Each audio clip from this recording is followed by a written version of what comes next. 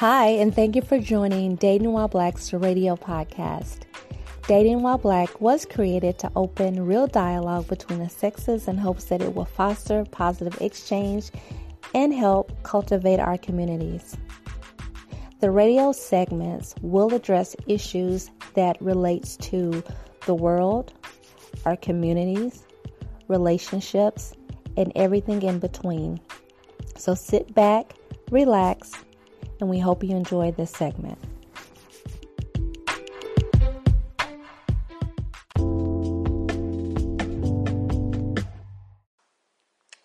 A show here recently on Hulu caught my attention. It's been around for several years, but on one particular evening, I decided to check it out. The name of the show is called Married at First Sight, and the overall premise is that each season, this show showcases or follows 6 single people who will be married, go on a honeymoon, and be required to live together for 90 days.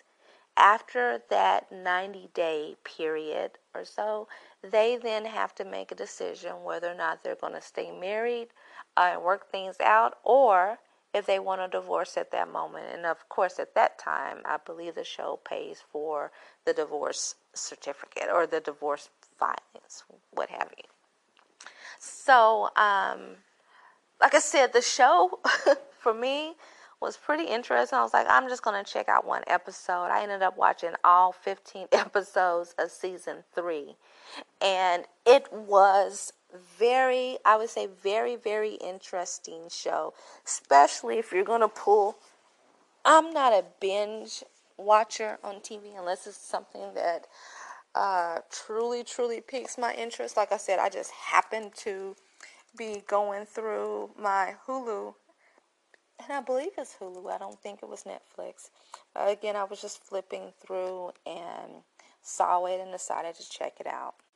And let me correct myself, it's actually season 4 of Married at First Sight.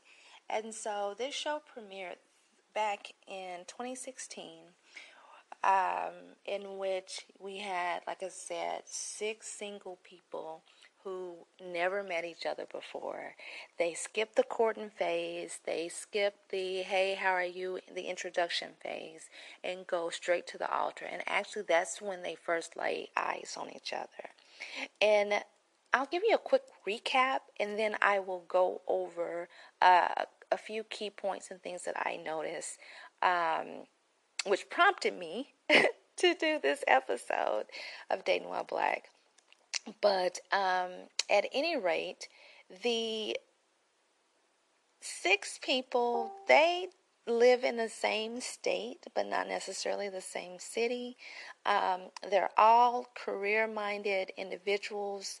You start with the first couple is Derek Schwartz and a lady by the name of Heather Seidel. They didn't even make it past the honeymoon. Heather was turned off immediately at some point during the honeymoon, and they didn't even get to the phase where they made it through 90 days of cohabitation. They just, right then and there, after I think the second day, they never saw eye to eye. And it was very unfortunate because Derek Schwartz was very open. He was very optimistic, and Heather just kept on just being kind of disrespectful, very dismissive of him. And they, like I said, they barely made it through that honeymoon. So that was pretty, I guess I would say pretty unfortunate, because they did not have an opportunity to truly get to know each other, to see the experiment, I would say, out. They didn't even make it through that whole course, which actually set a new record for the show, right? Because the premise or the actual intent is for them to get to know each other, live together, and see if it works after 9 days. They didn't make it after 2 weeks. The other 2 couples, however, like I said, there were 6 individuals, so 3 couples. The other 2 couples stayed married to the end of the show. The second couple I really liked. The lady's name was Lillian Veldshez and Tom Wilson. Lillian, which they called throughout the whole show Lily, was a flight attendant. No, excuse me. I'm getting her mixed up. Lily was a realtor in Florida, and all these people reside in Florida for at least for this episode or this season. So the realtor,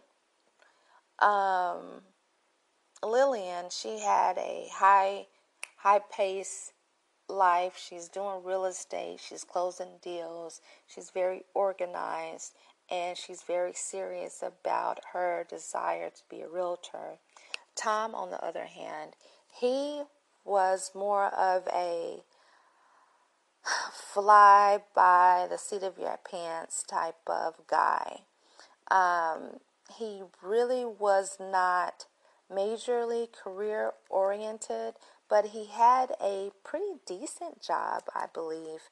Tom was an interior, and I don't know exactly what this requires of anybody, but he was an interior designer for yachts.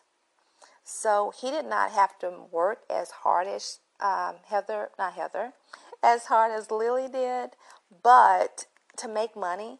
So he basically set his own hours. He lived as comfortably as a bachelor could, and their relationship seemed like from day one off the top was meant to be. From the altar, they were both physically attracted to each other. The families meshed really good during the reception.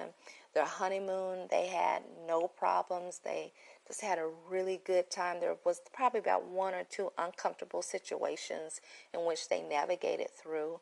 And after the honeymoon, they moved in. They actually got a home, or not got a home. They rented I believe a vacation property for the 90 days, and things worked out well. They met each other's families, and then they invited their families out. Lily did a surprise birthday party for him in which she had his brother surprise him there. They did find out, however, a couple of things that about each other that you just can't find out in the first couple of hours or weeks of knowing each other. And they seem to work through those issues. The third and final couple was Sonia Granados and Nick Pendergrass. They too, like I said, stayed married through the duration of the show. Unlike the second couple, Lily and Tom, Sonia and Nick, they were two very, very shy and emotionally immature people. They were not comfortable with sharing their true feelings, and instead of being expressive and communicative, they kind of closed in and held in their feelings.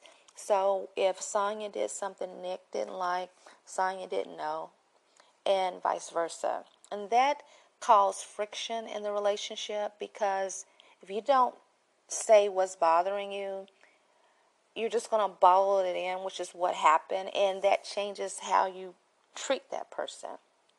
When you shut down, it basically stops any opportunity for growth and communication, and opens up a lot of areas of uncertainty and insecurity, which is what viewers saw in the fourth season of this show. I got kind of curious just to see where they're at now after the show. Did the two couples that remained married at the end of the season continue with their relationship, or did they eventually end in divorce? And as you would suspect, they ended in divorce. I will give you my overall idea about this show, my thoughts about this episode, and what it says to us about our generation, how we perceive marriage, and some of the downfalls that we have when it relates to basically giving our lives to another individual. After this quick commercial break. About to pay these bills. So just listen to the next 60 seconds of my dialogue as I tell you about a podcast of one of my fellow anchor podcasters. And then we'll be back to the segment. Thanks. This episode is brought to you by Snapple. Welcome to the Snapple Market Auditory Experience. Close your eyes. Imagine you're walking into your neighborhood store. You make your way to the back and reach for your favorite Snapple flavor. You can't wait. You take a sip. Whoa, that's a lot of flavor. What flavor are you holding? Now open your eyes and check out Snapple.com to find ridiculously flavorful Snapple near you. At first, you have to applaud these individuals for willing to come on a show and basically say, hey, I failed in my attempts to be in a relationship, but I am willing to marry a complete stranger. That takes a lot of guts and vulnerability in order to basically go in front of millions of viewers to agree to air out what issues you've had in the past with relationships and willing to be documented for any period of time where people can dissect you, your relationship, and how you view certain things. So for one, I said these people put a lot on the line in order to be on the show in hopes of finding true love. But I will say what I noticed from the show basically speaks to how we are in society right now as it relates to being in relationships. Number one, there is no true science in finding a compatible person that is 100%, that will be 100% accurate. There's no way. These relationship experts interviewed thousands of people in that area, selected 6 strangers, and based upon a series of interview questions, they, being these relationship experts, decided that these 6 people, 3 couples, were compatible. And based upon their quote-unquote science, these people should be able to have a healthy and loving relationship based upon the characteristics and traits that these 6 individuals shared. They also took into account some of the things that these people like and dislike. So not only did they do a comparison based upon certain aspects of a person's trait or characteristics, they also included things that were pet peeves in making their decision, right? For instance, there was the first couple. They didn't really even make it past the altar. The girl didn't like a person that smoked. But her interpretation, her belief of smoking, and his belief of, she said she wanted a guy that she was okay with occasional smoking. He smoked occasionally, but occasionally to her may be different than what's occasionally to him, right? So again, this is not a true science, but you can find people who have similarities, that like similar things, that may get along, but there is no book that can tell you, or no methodology that can tell you, just because these people have similarities and have the same type of traits, whether or not they'll be compatible as husband and wife. Opposites do attract, and people are far too unique to pair up on an opposite level, but also we're too unique to even compare similarities and make a determination as to who is going to be good for us. So I say that also to say this. This show is similar, or it can be compared to having a good friend that knows you well. Say, hey, I know somebody that would be good for you. That does not necessarily mean just because that matchmaker or that friend of you knows a guy or knows a girl, and the common denominator is that that person knows both you and that other person. They just think based on what they think they know, or they feel that they know, that you guys will be a good match. Same with this show. It does speak to me, as far as this show is concerned, a little bit of desperation that a lot of people have and experience when it comes to wanting to be in love. And I completely get it. If you've ever been in love, or even if you haven't, you know how good of a feeling love can be, or you have an idea of what you think love is, enough to say, you know what, I would love to be in love. Who does not want a good feeling, a person that they can truly share their lives with, to help them navigate through life's struggles and disappointments, difficulties, and even to share the great things that happens to us. Who doesn't want that? Anyone right now telling you, no, I don't want to be in a relationship, has been hurt before from a relationship in which they wanted more than what they was able to receive. If anyone is really willing to be completely honest about their feelings, everyone would love, everyone who's not completely scarred, right? And I say scarred because I hate to say the term broken, but anyone that's scarred right now that does not want a relationship, that's you, I feel, being smart enough to acknowledge that right now I'm not ready for one. But we all at some point have wanted something that we don't have any choice or true control over. But the way we the way we handle that desire determines how desperate we are. So while on one hand I can commend these 6 people on this season, or all of the people, this has been going on. This show has been going on for 9 seasons. So we're at season 9 right now. I just saw season 4, which aired in 2016.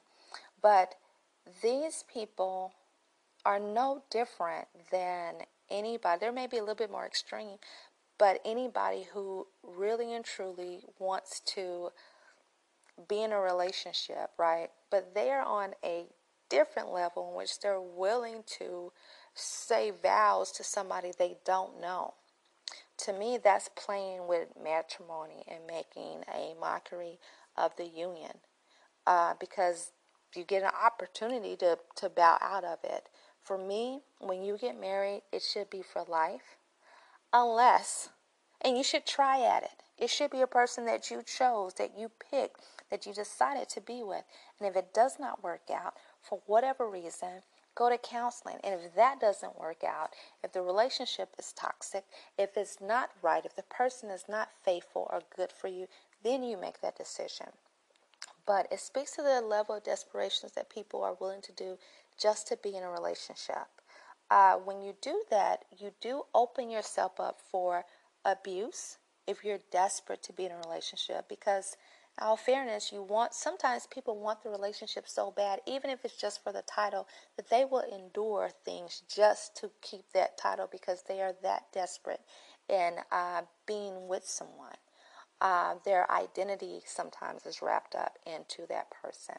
Another example of desperation is trying to keep up with the Joneses, or trying to have a particular image in which people can say, oh yeah, they're so happy, or trying to impress other people when you know you're not happy. So I feel like, or I know, that the best type of relationships are people who are not in it for a quick fix, or in a need to fill some type of void in which they're not desperate. The second point that I noticed from these couples is that they lacked, not all of them, but they lacked certain areas of emotional maturity to basically endure being in a relationship that was a long-term commitment, such as a marriage. All of the people failed in at least all or at least 2 of 3 of these categories. And this is what I notice in dating as well. And those categories are communication, dedication to the relationship, and consideration of the person that you're with. Number one, all 3 of these couples at some point failed in their ability to communicate. They were willing to communicate more with the cameras on the one-on-one confessionals that appeared throughout each episode. They were willing to air out what they were feeling in their hurts or their disappointments to a camera than the person that they just married, because they're husband and wife now. They were more comfortable with the camera person that they met than they were to actually share with the person that's trying to get to know them about what was bothering them. So communication was key, which, like I said, was the main problem for 2 out of the 3 couples. One couple was great, and that was Lily and Tom, and that's the real estate agent. They were great in communicating their feelings, regardless if the person liked it or not. The second item of 3 is dedication. The first couple, the one that didn't even make it past the honeymoon, Heather and Derek, Heather, I would say, was not dedicated to the process at all. On the opposite end, Derek was the one that was most dedicated to the process, probably because he didn't even really have a chance. He didn't even know that she was turned off by the fact that he smoked. Now, to his defense, he smoked 1 cigarette a day. They were on day number 3. They were on vacation compared to the number of cocktails she had per day. She had more drinks than he had a cigarette. And he has shared her, he said, oh, if I would have known you were offended by this, I do smoke occasionally, but if I would have known that, I wouldn't have done this. That's where communication comes in. But she wasn't dedicated to the process, so she shut down completely. So many of us are willing to shut down by failing to communicate, right? And if we're not really that dedicated and we're not really into that person, there's sometimes we'll be like, ain't no need to tell the person, right? It's not giving that individual a fair chance to make any type of adjustments, any type of concessions. There's no flexibility because we're not communicating to that person. Hence, we're not being fair to the person that we say or that we have agreed to give our time to. So the dedication was not there in 1 of 3 of these couples because she was done off the top. Day number 3, he stopped smoking the rest of the trip. I think the trip was like 7 or 10 days. He stopped smoking the rest of the trip, but it did not matter what he did. Nothing that he did afterwards was good enough. It was painful for me to see this guy continuously trying to get this woman to a point where they can just have fun. She was turned off by the fact that he smoked a cigarette a day. He finally gave up at the end, but he was still wearing his ring even after it. So he was truly dedicated, and he was still willing after the honeymoon to work things out. She didn't want to see him. He was even still willing that last day, episode 15, where they asked, do you want to get divorced or not? He was still willing. She was done. So the dedication and the effort has to be matched. The third item of 3 is consideration. These couples lacked consideration for the other party's feelings. The third couple is a lady by the name of Sonia Granados and Nick Pendergrass.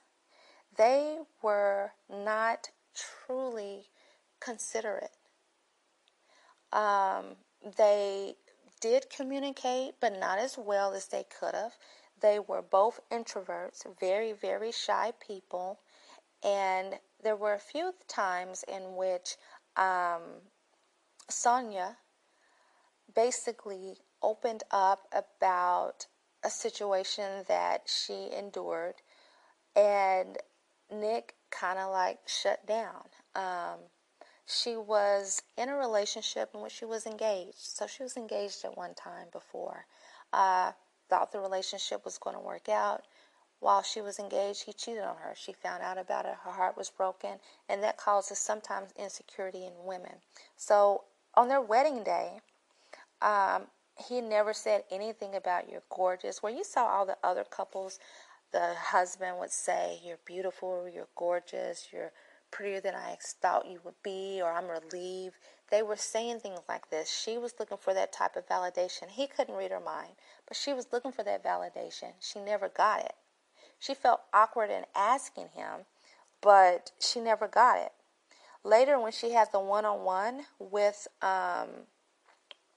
the mom, the day of the wedding, it was kind of like sitting down talking or whatever, and it was just her and the mom, and the mom was like, "My son is like this, he's very shy, he's ... and then the girl says, "You know what, he's never even told me if he finds me attractive." So the mom said something to him, right, about that, and he was like, "Yeah, I think I did." She's like, "You got to tell a woman she's beautiful." So the whole trip, Sonia was wondering, hell, does he even like me or find me attractive? And he was telling the cameras, she's beautiful.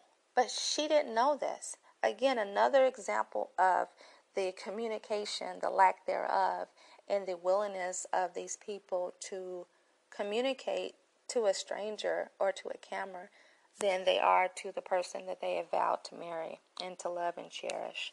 So the consideration portion comes where she's trying to communicate with him. They get into a heated argument, and him knowing that that's an insecurity area for her, he basically says, "I'm not even attracted to her." He says this to the cameraman, right? And you see a part where the cameraman or woman yells back, "In a relationship, is nothing's perfect. You have to work through things." Again, this speaks to the level of consideration that you have for the person that you're with. Just not considerate at all of her feelings, of her insecurities, nothing. He was just saying, "I'm done with it," which you have every right to. But there was no consideration of her feelings. There was none of that. It was just all about me at that point.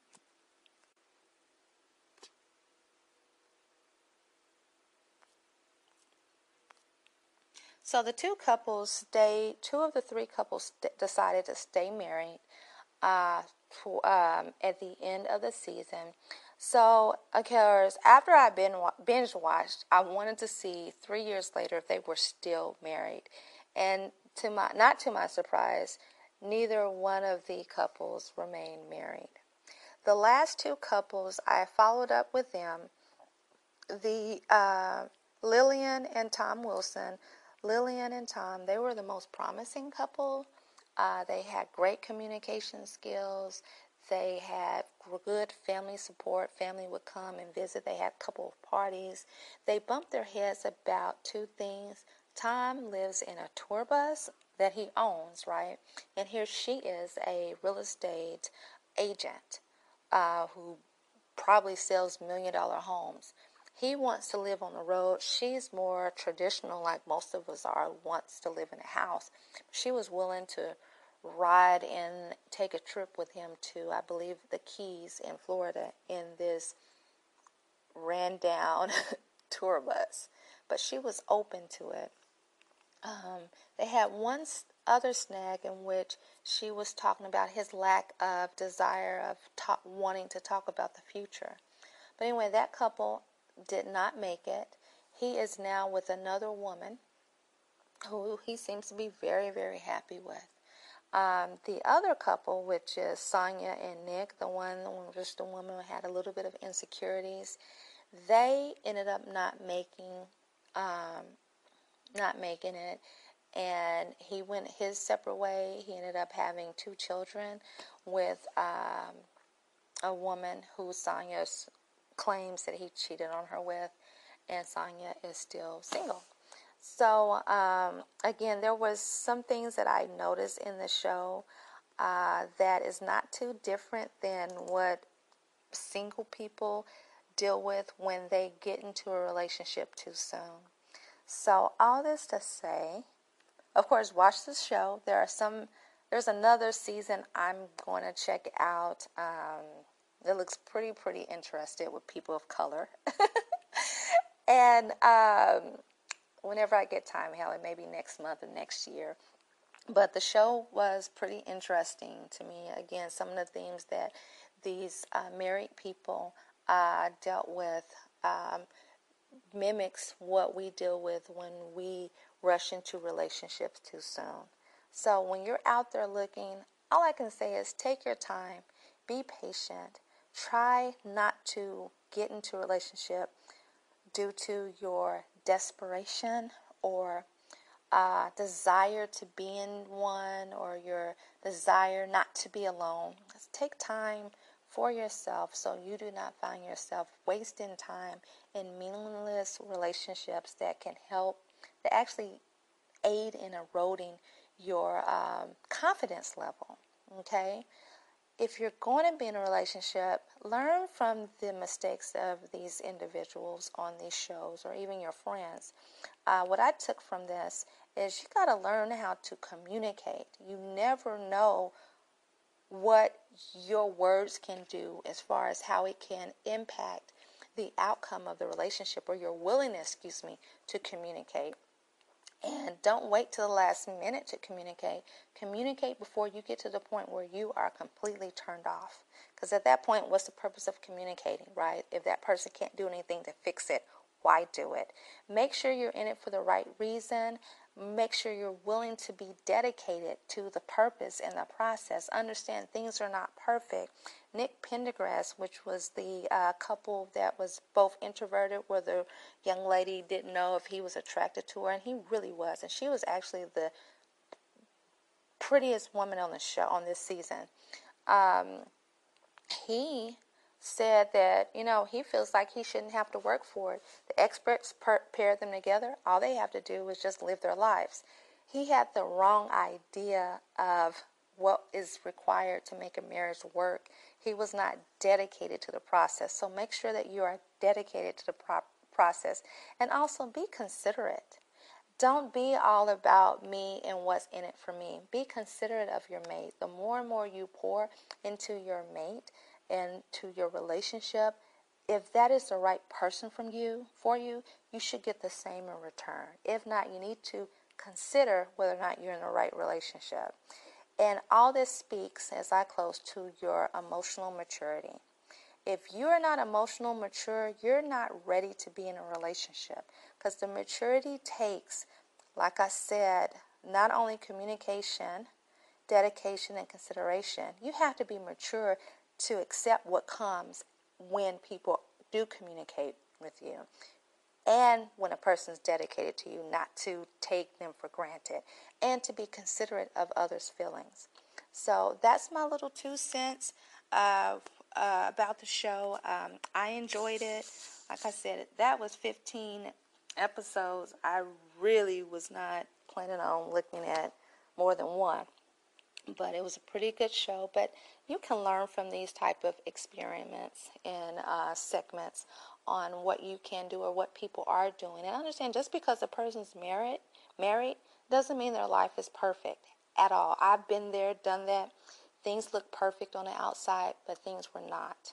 So that's my little 2 cents, like I stated on this show. If I find another cool Hulu or Netflix or any type of show that is out that speaks to relationships that I think is relative, I will definitely share it with you guys.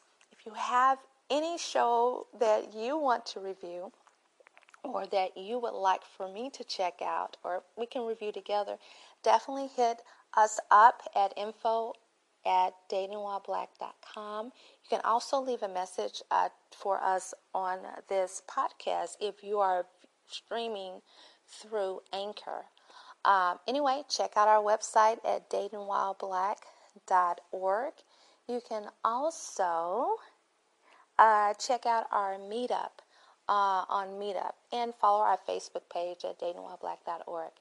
Thank you for your support. I think we're up to like 20,000 followers on our Facebook page, so loving that. Earlier this year, we were at 5,000. Shout out to the Brand Prix, which is our social media company that has helped us boost our Facebook page considerably. We are reaching about 4 million people a month on our Facebook page alone. Like I said, our followers have grown. I think we're about right at 20-something thousand, and we only have 4,000 coming into 2019. All right, well, I'm signing off, and I hope everyone has a good day. Bye.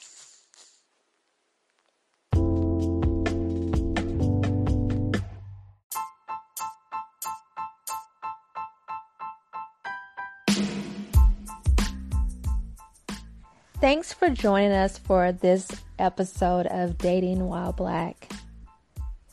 If you have a show idea or a suggestion, please reach out to us at info@datingwhileblack.org. This show was brought to you in part by Blush Bartending, Kitty Paw Shoes, Brunch and Body, and The Hunt Dallas. To find out more about Dating While Black, please check us out on all social media platforms.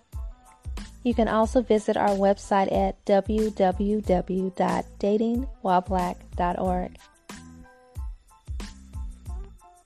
We appreciate your support, and as always, put a big smile on someone's face and go love on someone.